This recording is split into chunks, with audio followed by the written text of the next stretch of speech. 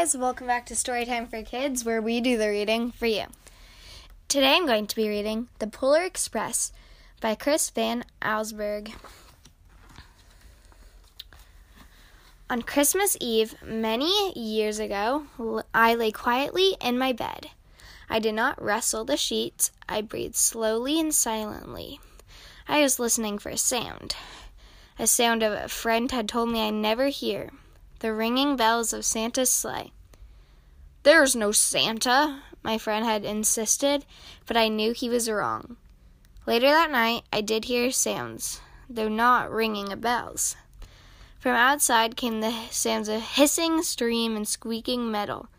I looked through my window and saw a train standing perfectly still in front of my house. It was wrapped in an apron of steam. Snowflakes fell lightly around it. The conductor stood at the open door of one of the cars. He took a large pocket watch from his vest, then looked up at my window. I put on my slippers and robe. I tiptoed downstairs and out the door. "All aboard!" the conductor cried out. I ran up to him. "Well," he said, "are you coming?" "Where?" I asked. "Why, to the North Pole, of course," was his answer. "This is the Polar Express." I took his outstretched hand, and he pulled me aboard. The train was filled with other children, all in their pajamas and nightgowns. We sang Christmas carols and ate candies with nougat centers as white as snow. We drank hot chocolate as thick and rich as melted chocolate bars. Outside, the lights of towns and villages flickered in the distance as the Polar Express raced northward.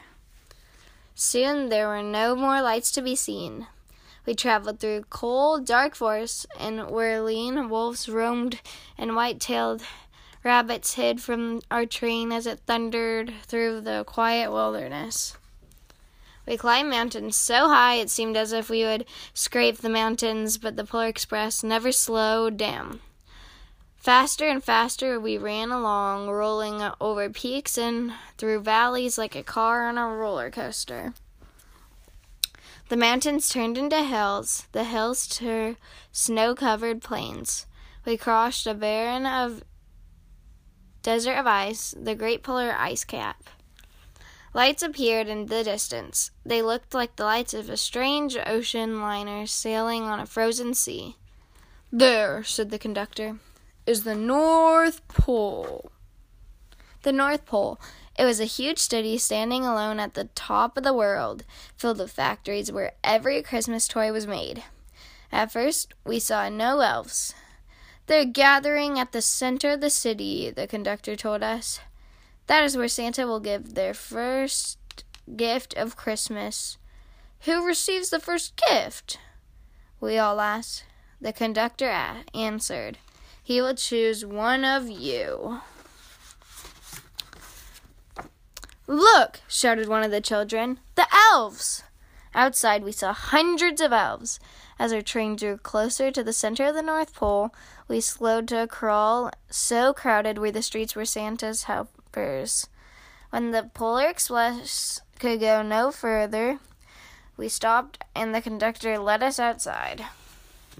We pressed through the crowd to the edge of a large open circle. In front of us stood Santa's sleigh. The reindeer were excited. They pranced and paced and ringing the silver sleigh bells that hung from their harnesses. It was a magic sound, like nothing I'd ever heard. Across the circle, the elves moved apart and Santa Claus appeared.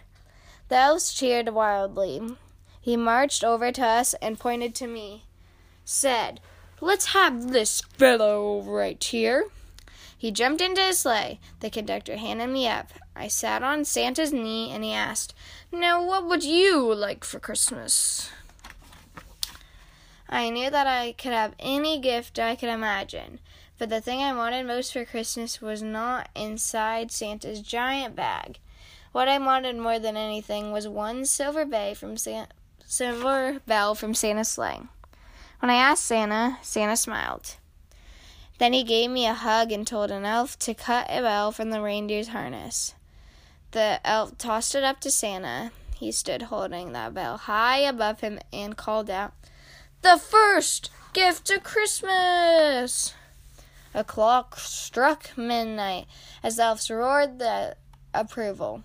Santa handed the bell to me, and I put it in my bathrobe pocket. The conductor helped me down from the sleigh.